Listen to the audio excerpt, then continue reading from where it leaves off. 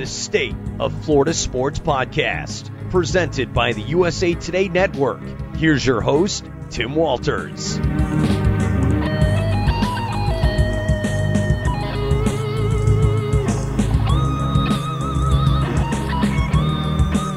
It's hard to find a two-year stretch in Daytona 500 history where the winners were as surprising as the past 2 years. There have been one-offs like Trevor Bayne in 2011 or Derek Cope in 1990, but nothing compares to Michael McDowell in 2021 and Austin Cindric in 2022. Cindric ended up being the Rookie of the Year, so it's possible his name as a Daytona 500 winner might not be so astounding down the road. Will a third consecutive Daytona 500 be claimed by an unforeseen driver, or will one of the favorites rise to the top to take their place among NASCAR immortals? To help me break down the 2023 edition of the Daytona 500, I welcome in two of the best there is when it comes to NASCAR coverage in the Daytona Beach News-Journal's Ken Willis and Ryan Pritt. Ken's been covering NASCAR in Daytona since Ronald Reagan's first term in office, while Ryan, a lifelong NASCAR fan, will be covering his first 500 as the sports editor in Daytona. I'll also put our experts to the test in our 2023 edition of Daytona 500 Trivia. You won't want to miss that. Hello again, everybody. I'm Tim Walters, and thank you once again for joining me on the State of Florida Sports Podcast, powered by the USA Today Network. This podcast utilizes our Florida Sports Network of beat writers, columnists, and some special guests to bring you up to speed on the most important sports topics. Our Florida network consists of 17 news sites that encompass the state. We encourage you to subscribe to your hometown newspaper, and of course this podcast, to help support the incredible journalism done by our talented staffs. As has been the case for decades, the Daytona 500 kicks off the new NASCAR season, and there's a lot to know about 2023. So let's bring in Ryan and Ken. Fellows, welcome back to the podcast. Good to be here.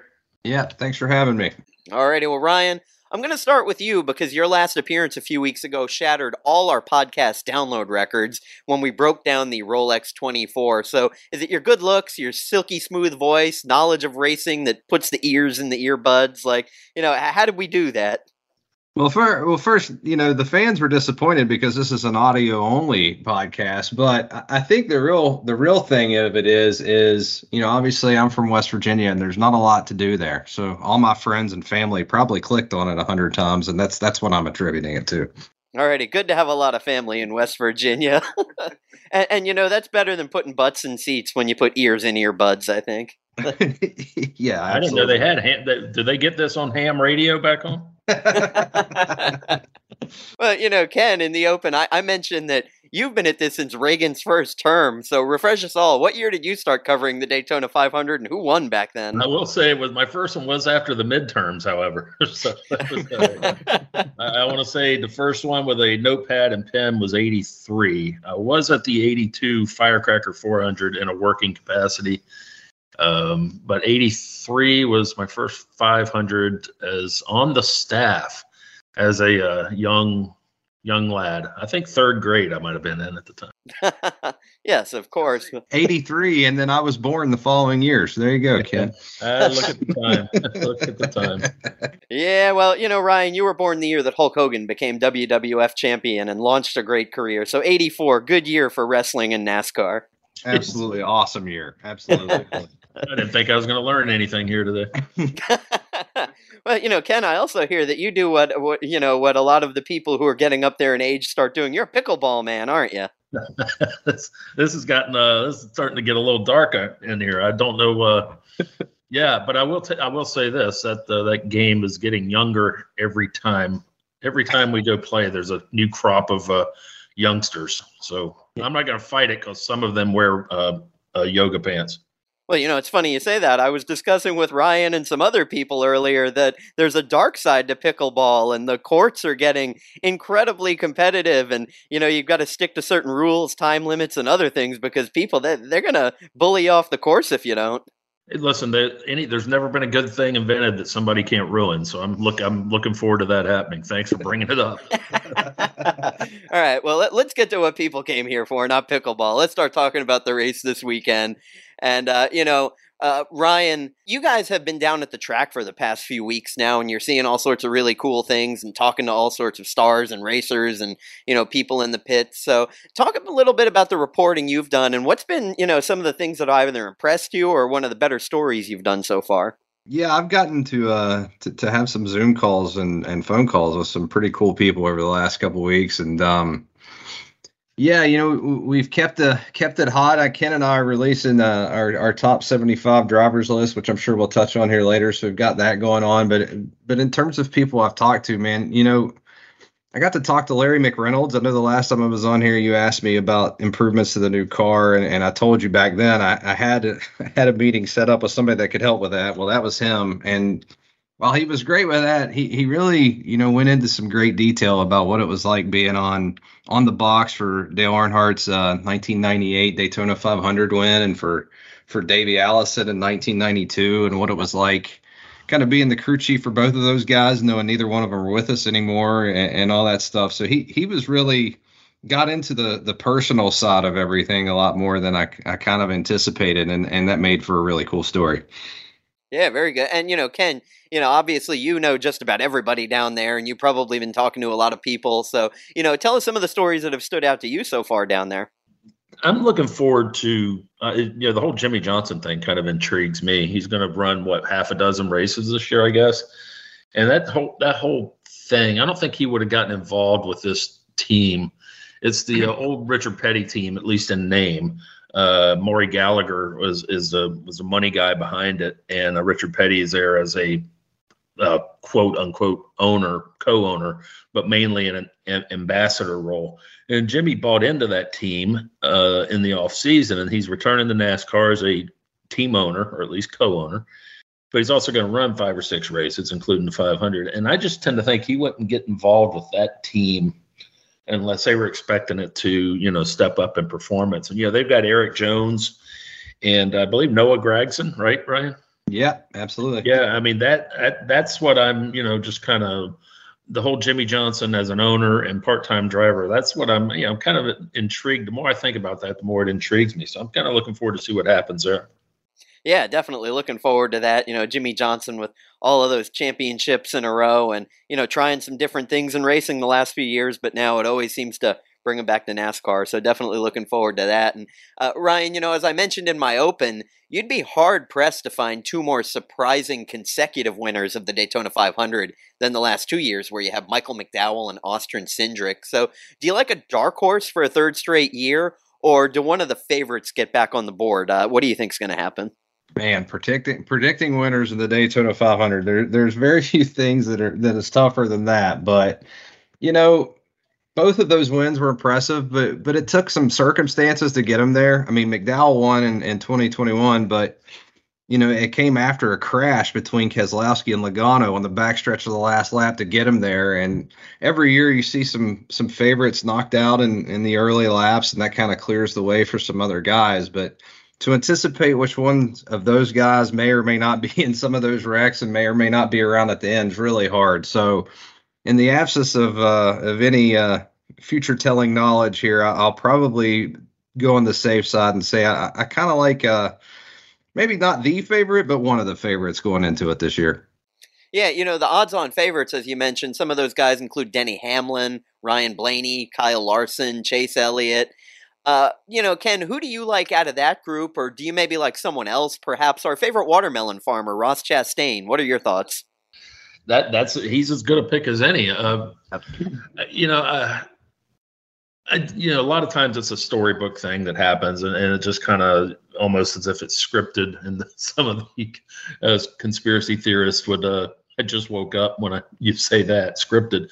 The Kyle Busch, it'd be perfect for him to win because he's moving over to Richard Childress Racing this year, and it's his first race out of the box with them, and he hasn't won this race. I mean, he's won everything else, but he hasn't won the Daytona 500, although he's won a Firecracker 400 there in July. First time out of the box, and Richard Childress, of course, has a history of visiting Victory Lane there with Earnhardt and Austin Dillon and others. I don't have the record book in front of me, but I guess he was there with Harvick too. But anyway, yeah, I know he was, as a matter of fact. So he's been there. He knows the way. He knows the way to San Jose and Victory Lane. And so I wouldn't be surprised to see Kyle Busch and Richard Childress lock arms and go through the Victory Lane gate Sunday. Well, there you go. That would probably tick off a lot of fans, as Kyle Busch, as we all know, kind of a bit of a lightning rod down there in NASCAR. Well, everybody loves Richard though, so I think Richard kind of takes a little bit of the heat. He smooths the edges of Kyle a little bit, and they have a history going back. And I think the Richard Childress fans will say, well, if Richard can suck it up and make nice with Kyle Busch, I can, So maybe that'll work. There's some numerology that supports that theory too that I kind of got into the other day. I know a lot of people look for that kind of stuff when it comes to racing, but Kyle's moving from the 18 car to the 8 car this year. In his 18th full season, by the way. And the last time and only time the number 8 car went to victory lane in the Daytona 500 was in 2004, which was also the first year that Kyle Busch ever ran a Cup Series race. And that's it. That settles it. And one more, if you're looking for Kyle Busch's average finish in 2 races at Daytona last year, you guessed it, 8th. Yeah. So there you go. All right. Alrighty. Well, let's bust out the Ouija board. I'm gonna call my bookie.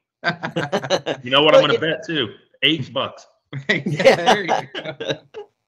Nice. Well, you look at some of these things that they do, and they were in this simulation, and they do this every year. They run it 10,000 times. And one of the drivers they were high on was William Byron, and he was also high in a simulation last year. He ends up finishing 38th and didn't even finish. So what do you think about, Ryan, these simulators and these things that they try and generate and come up with betting odds? I mean, like you say, you never know who's going to crash. So how on earth do you bet something like that? That's why I don't. That's the one time a year I'm glad that that sports betting isn't a thing down here, because it's a dangerous proposition. But I will say Byron has a win here. He's a good driver, and I don't know about this week, but Byron is a guy I'm high on for the year. Every year that he's gone, he's gotten a little bit better, advanced a little bit further in the playoffs. I do think he's a guy to watch, not only Sunday, but moving forward too. He needs to be this year, because I thought his last season he was a bit of a disappointment from what you expect out of him. So if he has unless he goes deep in the playoffs, if he doesn't win multiple races this year, they might start cocking an eyebrow his way over there at Team Hendrick. It doesn't take long for that to happen at that team, for sure. Yeah. Pretty high expectations over there. Yep. No. Well, very good. Yeah, Ken, I was going to ask you about the next gen car, and Ryan was also mentioning that he's had some discussions on it. So I'll open it up to both of you guys, but first I'll start with you, Ken. Talk a little bit about some of the improvements, some of the things that you think will be better with this car. And then, Ryan, if you can jump in, if there are some things that you want to add on to it. I think the big thing that from a driver's standpoint is they're trying to stiffen up that rear end a little bit, and who among us isn't trying to do that? But they were having issues with cars that backed into walls, and you might go, why the hell would you back into a wall? Well, they don't do it on purpose. They're kind of wrecked in there, and they go in at that angle. And the cars were so stiff that the cars are built to last longer. If they have a brush with the wall or an accident that in years past would have tore a car all apart, they tear them up a little less now. So those rear ends were stiffened, and which adds to the longevity of a chassis and everything else and back there. But at the same time, it makes the contact with the wall harder. The energy that moves through the chassis into the cockpit, into the driver's body, it all comes out there eventually. And the contacts were harder than the drivers appreciate or want. And it led to some concussion issues and some overall soreness and anger. And so it's going to be interesting to see once we start seeing guys back into walls again, inadvertently. If a guy ever does it on purpose, we're going to have that's another topic. But it's going to be interesting to see how these cars might, how those crush panels and debris fields might differ this year than they were last year. And of course, they're also still fighting the flammability issues that they have.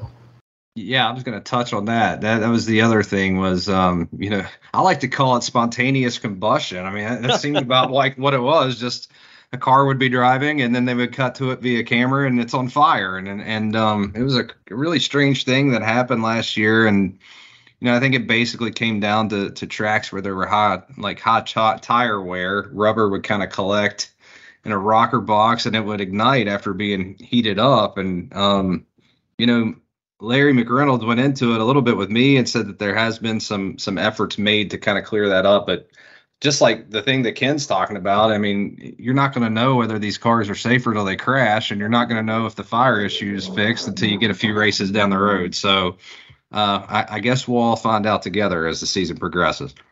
Yeah, let's hope to avoid some of the spontaneous combustion on the track. Isn't that something that happens to electric cars? Yeah. I tell you what, it's good for ratings. Yeah.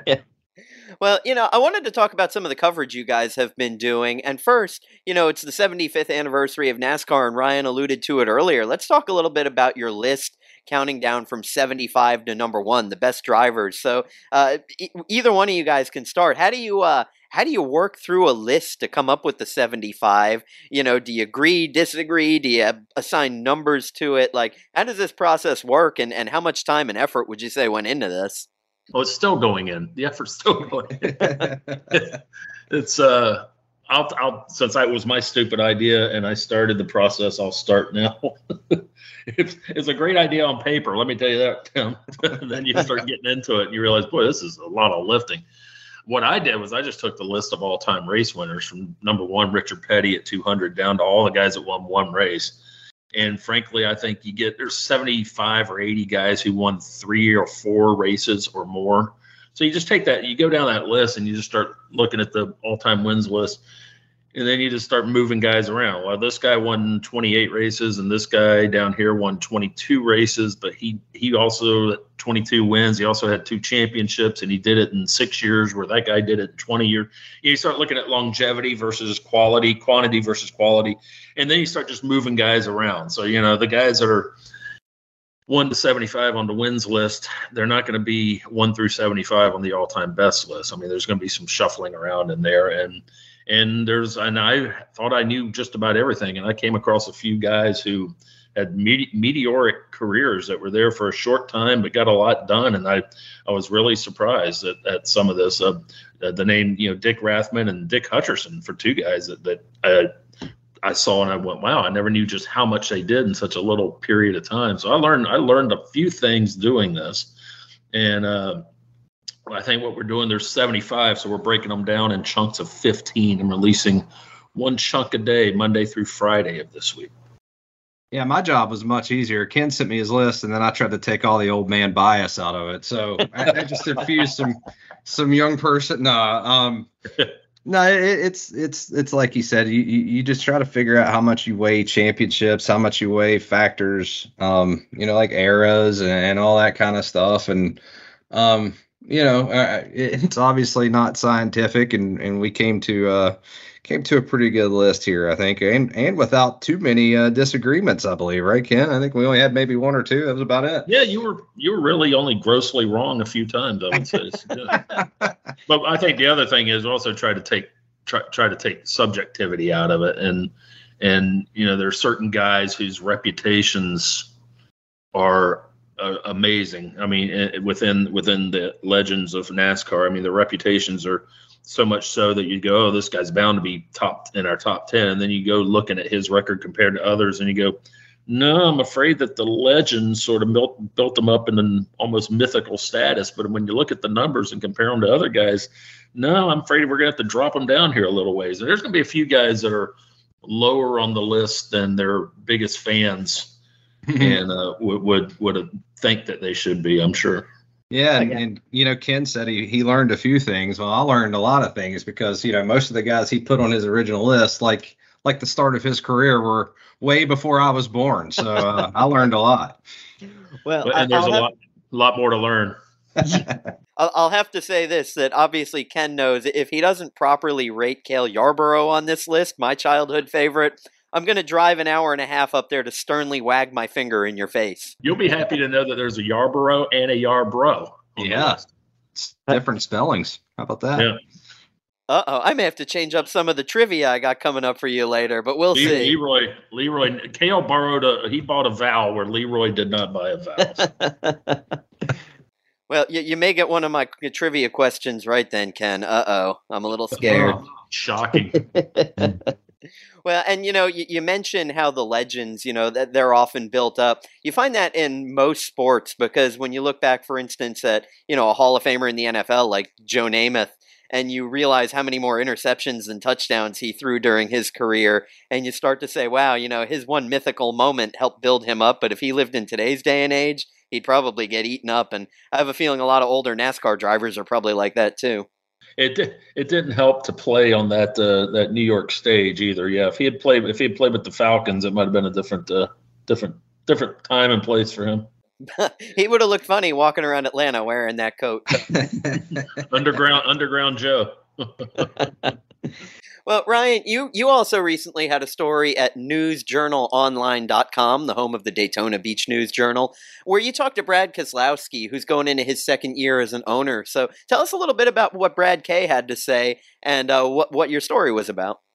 Yeah, Brad was really good, and he's really good in interview situations like that. And the owner driver part, they get here last year, they unload, and as Ken will remember, they just go out and win the first two dual races. They sweep them on Thursday, and it's like, oh well, this is going to be easy. And obviously, it got a lot harder as the season went on. They did pick up a win late as Chris Buescher won at the Bristol night race, which was a highlight for him. But he kind of told me he was just ready for a new challenge. I mean, he had a premier ride at Team Penske, which obviously produced another NASCAR championship last year from Joey Logano, and just decided that he needed a new challenge, and it was time to set himself up for whenever the end of his career would come. Now he's 38, just like me. He's got a few years left, but once you start getting into those mid-40s years, it starts becoming more of a reality, and he saw that coming down the road, and now he has a way to kind of stay involved with sport for as long as he wants to. And their goal this year, he told me,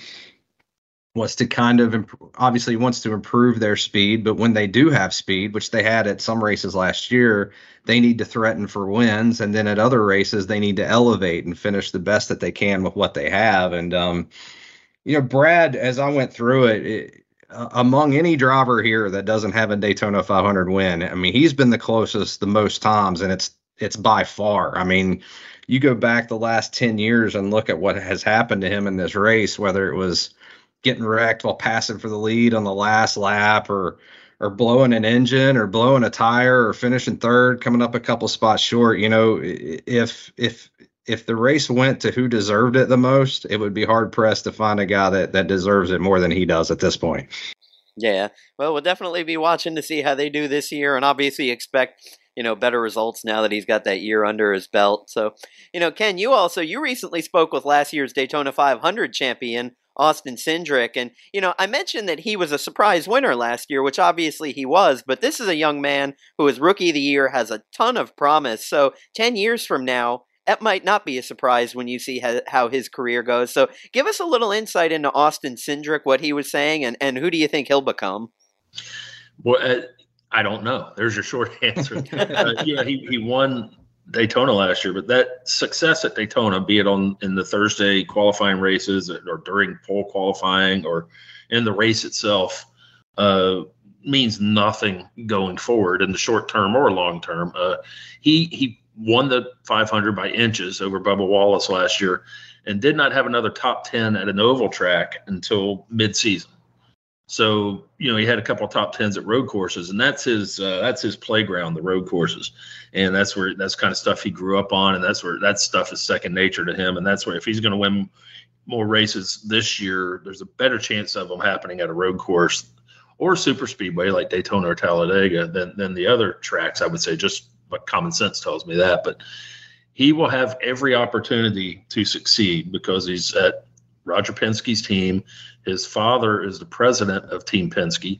And so he's going to be given a little more of a, probably, if things went haywire for him, he'd probably get a year or so longer than some other driver might get at that team, I would think. And, but he'll have every opportunity to succeed. And then I can't sit here and pretend that I know what's going to happen and make up something unless you want me to. If you got time to kill, I'll start making up stuff. Oh, absolutely. We love fairy tales here. Go ahead. Then he's winning 4 times this year, twice on the road course, and once he's going to win on the Bristol dirt, and then he'll mix in a super speedway win. So there you go. Am I the only one that hears Penske and thinks of the Seinfeld episode where George is given the Penske file? That's right. The crew chief this year is Art Vandelay. Oh, nice. Say Vandelay Industries. Vandelay Industries. All right. Well, before we get to our trivia here, I want to give each of you another opportunity. Is there anything else you want to talk about this weekend's race, about any of the drivers, about any of your coverage? We'll start with Ryan. Go ahead. Oh, my goodness. Speaking of how much time you have, I mean, by the time Ken gets done making up scenarios for Cindric and I do this, we'll have an hour. But now we have you covered and everything you could possibly have over there. We've been cranking out driver features for weeks now. In addition to Keselowski, we've already had Truex, AJ Allmendinger, Ryan Preece. There's a big story about what Kim was talking about earlier with Jimmy Johnson, Eric Jones, and Noah Gragson on the Legacy Motor Club team. And then, of course, schedules, some fun lists of drivers who have the longest droughts, and we're going to continue to pump stuff like that out too. So if you haven't been over there, check it out. We've got about every angle covered, I think. I think we'll have a daily live updates from Daytona starting Wednesday, and every hour or two, or as situations dictate, we'll get into that file. And if anything good happens, if anybody says something good, bad, or indifferent, we'll get it up there as soon as possible. So that's something you can keep your eye on your phone or your laptop as the week goes on, beginning Wednesday. That Wednesday's a big one because that's media day and all the drivers are coming in. So we can talk to your aforementioned watermelon farmer and Chase Elliott and Bubba and all the guys. So I'm sure we'll have some content from all of them and many more. Well, there you go. And Ross Chastain, friend of the podcast, he's been on here a couple of times, and hopefully we'll have him on again real soon. And also, good news for those of you who not only love our digital products, but also still pick up our printed products. The NASCAR page is returning this week, correct, Ryan? Yeah, that is correct. Taking her for my first shot at it ever. For Ken, it's like talking to an old friend again. So there you go. All righty. Well, very good, guys. Here we go. It is time for our trivia challenge. And we're going to start with Ryan first. I'm going to give you guys a question and then 4 potential choices. And I'm keeping score here. I have a pen in my hand. I have an old school piece of paper right in front of me. I'm ready to keep score. You guys ready? Let's go. All righty. So, Ryan. Oh, no, I'm sorry. The first question is for Ken. I apologize. No, you are, bro. Ken, who is the oldest driver to start a NASCAR Cup Series race? Is it Bobby Allison, Richard Petty, Morgan Shepherd, or Cale Yarborough? It's got to be not that long ago either, Morgan Shepherd. That is correct. Morgan Shepherd holds the record for oldest starter in a NASCAR Cup Series race at the 2014 Camping World RV Sales 301 at age 72. He also started in a Xfinity race, I believe, or was it Trucks at age 77? Oh, I think that was an Xfinity race. I want to say this year. I think that year he actually ran about 10 of them. So, well, there you go. 77 years old. That's not fair because Ken covered his rookie season, I believe, too, right? It just never ends. All right, Ryan. Well, here you go. Let's test your knowledge. Who is the oldest driver to win a Daytona 500? Is it Bobby Allison, Richard Petty, Morgan Shepherd, or Cale Yarborough? Oh, my goodness. Well, when in doubt. I'm cleaning this one up for him. Yeah, I was going to say I knew the last one. I don't know this one, though. When in doubt, go with the king, Richard Petty. That's my guess. Yeah. There you go. Nope, it was Bobby Allison, who was 50 when he won the Daytona 500 in 1988. And for bonus points, his son Davey took second place in that race. Oh, they were in our top 75, by the way. Yeah. There you go. Bobby just snuck in, All righty. Well, it's Ken 1, Ryan 0. All right, Ken, let's see if you can keep it rolling here. The winner of the Daytona 500 receives the Harley J. Earl Trophy. True. Earl is known Earl is known as the father of what famed sports car? Is it the Camaro, Jaguar, Charger, or Corvette? Everybody thinks of Duntoff as the Corvette, but I think Harley was involved in that too. I'll say Corvette. That is correct, D. Earl has been known as the so-called father of the Corvette, and he's also designer of the Firebird 1 prototype that adorns the trophy. 2 points, Ken. But most importantly, he was good friends with Bill France Sr., and that's what gets your name on a trophy. There you go. All right, Ryan. Who won the 5th Daytona 500 in 1963? Was it Speed Demon Johnson, Tiny Lund, Rapido Rodriguez, or Killer Kowalski? That would be Tiny Lund. There you go. B, Tiny Lund. It helps when I'm the one that typed up the list of all-time winners this week. So there you go. Do you know who Killer Kowalski was? That one. Did he make our 75? Yeah, I think he was a middle linebacker on Penn State's national championship team. That sounds like a football name. He was actually a wrestler in the roughly 50s and 60s who was known for his real brutality in the ring. He once kicked an opponent so hard, he ripped the guy's ear off. So that's Killer Kowalski. Oh, that's just a Tuesday in the wrestling world. As a side note, I believe, and Ken, I don't know if you know for sure, isn't Tiny Lund the first driver to win for the Wood Brothers at the Daytona 500? Yes, and he also the other part of the story is amazing because he was a relief driver for Marvin Panch, who had won the '61 Daytona 500, and was he was prepping for a sports car race at February at Daytona when his Maserati, I believe it was, caught fire. And Tiny Lund was one of the 3 or 4 guys that ran out and rescued him from the cockpit. And Tiny was, I think, driving the ARCA series or something at the time. He was out of the Midwest. And so the Wood Brothers said, hey, this guy's a racer. He's a hungry racer, and he's running a couple other races here this week. They put him in the car, and he won the race. There you go. I guess I missed part of the story. Marvin was driving the Maserati, but his day job was driving for the Wood Brothers in NASCAR. And so he wasn't going to be able to run the 500 because he suffered burns. And Tiny, who was one of the guys that pulled him from the car, goes out and wins the race. Wow. This is better than Jeopardy. Talk about a history lesson along with trivia. There you go. Real first name, I believe, was Dwayne. Ooh. All right. Well, here we go. 2-1. And now it's Ken's turn again. Ryan finally on the board. Ken, how many times has a Toyota won the Daytona 500? Is it 1, 3, 5, or 7? What? He gets the Killer Kowalski question. Yeah, you get the easiest question. Who picked who gets these questions anyway? I'll say 3. I'm going to say 3 because I don't know. Ken, you are correct. It is 3 times. 3 times. 5 and 7 sounded high. And by the way, all 3 from the same driver. Wow. Ryan, hold on. Wait. Stop stealing my questions. The next one is, Ryan, all 3 of those races have been won by the same driver. Who is the driver? Denny Hamlin. Oh, beautiful. I didn't even have to read you my ridiculous choices. Oh, Gorgeous George. The Great Malenko. The first nature boy, Buddy Rogers. That's where you go. Hey, I just appreciate you asking me a question from when I've been alive. That helps my likelihood of getting it right. So, well, historical trivia is much more fun than recent trivia. Well, in fairness, I think I was 4 or 5 when Bobby won, so I should have known that one. All right, well, let's see if Ken can get this next one. And it continues with the Hamlin theme. He is one of 4 drivers to win 3 Daytona 500s. Which of the following does not belong on the list of 3-time winners? Is it Jimmy Johnson, Bobby Allison, Jeff Gordon, or Dale Jarrett?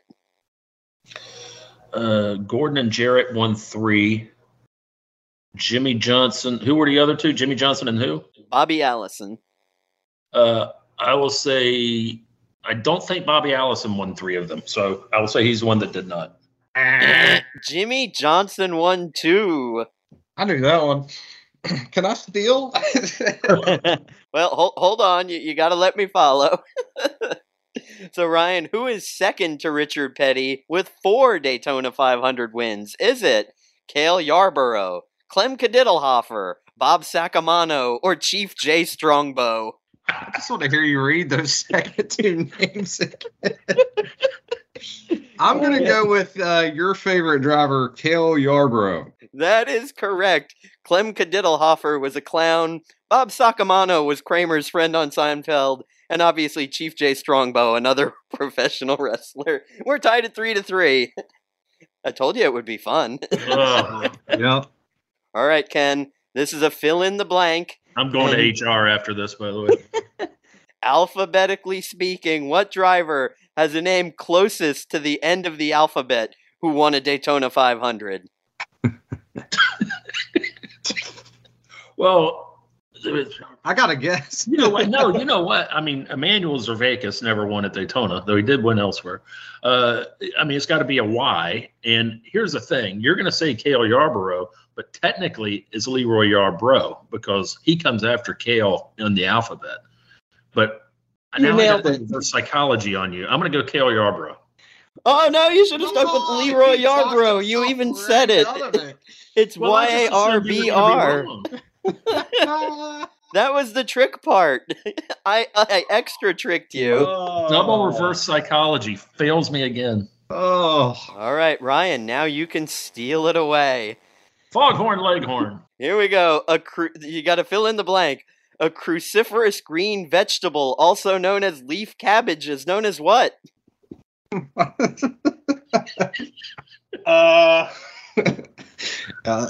leaf cabbage. Yeah, who have we been talking about?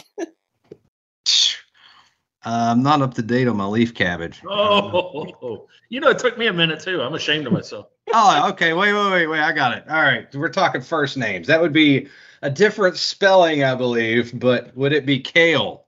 Yes, you win. All right. Oh. First, you guys got to know that I spent way too much time researching this because it's not like Jeopardy where I have a team of people. I was sitting there before the Super Bowl Sunday, me, my computer, and my favorite beverage, trying to figure out ways to stump you guys. How'd I do? That beverage was probably a kale smoothie. I was gonna say, if someone would have told me I would win a trivia contest based on kale in my lifetime, I would have never believed it. So thanks, Mom, for making me eat it when I was a kid, and here we are. See, it paid off. Well, you'll get your parting gifts after the show, Ryan. Right, sounds good. All right, so this weekend, guys, tell me, we're going to be at news-journalonline.com. What type of coverage are we going to get live during the race, and what should we be looking for? Yeah, so like Ken talked about, we're going to have live updates from every day. That includes Wednesday's Media Day qualifying, Thursday's duels, Friday's truck race, Saturday's Xfinity and ARCA races, and Sunday's main race, and all the practices and qualifying in between. And you can bet if anything happens that's noteworthy, we'll probably spin it out into a separate as well. So, yeah, features, separates, live updates, whatever you would like to find, it's going to be there. All right, and Ken, seriously, you get to do this year after year. Does it ever get old, or is it just as exciting every year? Well, it's a little bit different every year, so thank God it's not the same old every year, or anything would get old. But no, it's exciting every year, and it's an outdoor event, so it's weather driven. And if the weather's good, you have a good time. And if the weather's good on that final Sunday there of the 500, there's no, it's one of the great days of the year. A couple or 3 hours leading up to the race when you're out there amongst all the people and the pomp and circumstance and all that going on, and the driver intros and, the full house up there. It's cool to be out there on the starting grid and look and see it. And Ryan will get his first taste of that from that angle. So it'll be fun for me to watch it through the eyes of a fellow who's young enough to be my nephew, I'd say. So I am looking forward to Ryan and his Uncle Kenny out there on the starting grid watching the world go by and the flyover and all that. Well, and Ryan mentioned earlier he's 38, and he said that the guys in the mid 40s don't have as much left as the guys in their late 30s. I have to agree. I don't even feel like driving to Publix, let alone around a NASCAR track. But Ryan, where can we find you on social media? You can find me at @rpritt. That's RPRITT. I still have not broken down and allowed myself to go Instagram yet, but that day seems to be more rapidly approaching the more I cover prep sports around here. So soon I may be there, but for now, just on Twitter. All right. And Ken, where do we find you? I have an Instagram, but it's only for bathing suit shots. Oh dear God. Twitter, I hope you're looking at them and not posting them. Well, suddenly I'm going to clam up. Yeah, you just type in my name at Twitter and you can find me. It's too complicated to try to tell you what the handle is. There you go.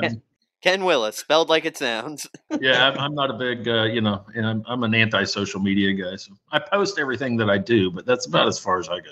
All right, well, guys, great job as always. I appreciate you being good sports with my trivia. We look forward to all your coverage, and I appreciate you guys being here. Ken, Ryan, thank you so much. Sure thing. Thanks for having us. Alrighty, and that's going to do it for this episode of the State of Florida Sports Podcast. I'm Tim Walters, and to quote my childhood favorite Cale Yarborough, don't ever wrestle with a pig. You'll both get dirty, but the pig will enjoy it. We'll take your word for it, Cale. Thanks for listening, and join us again next time.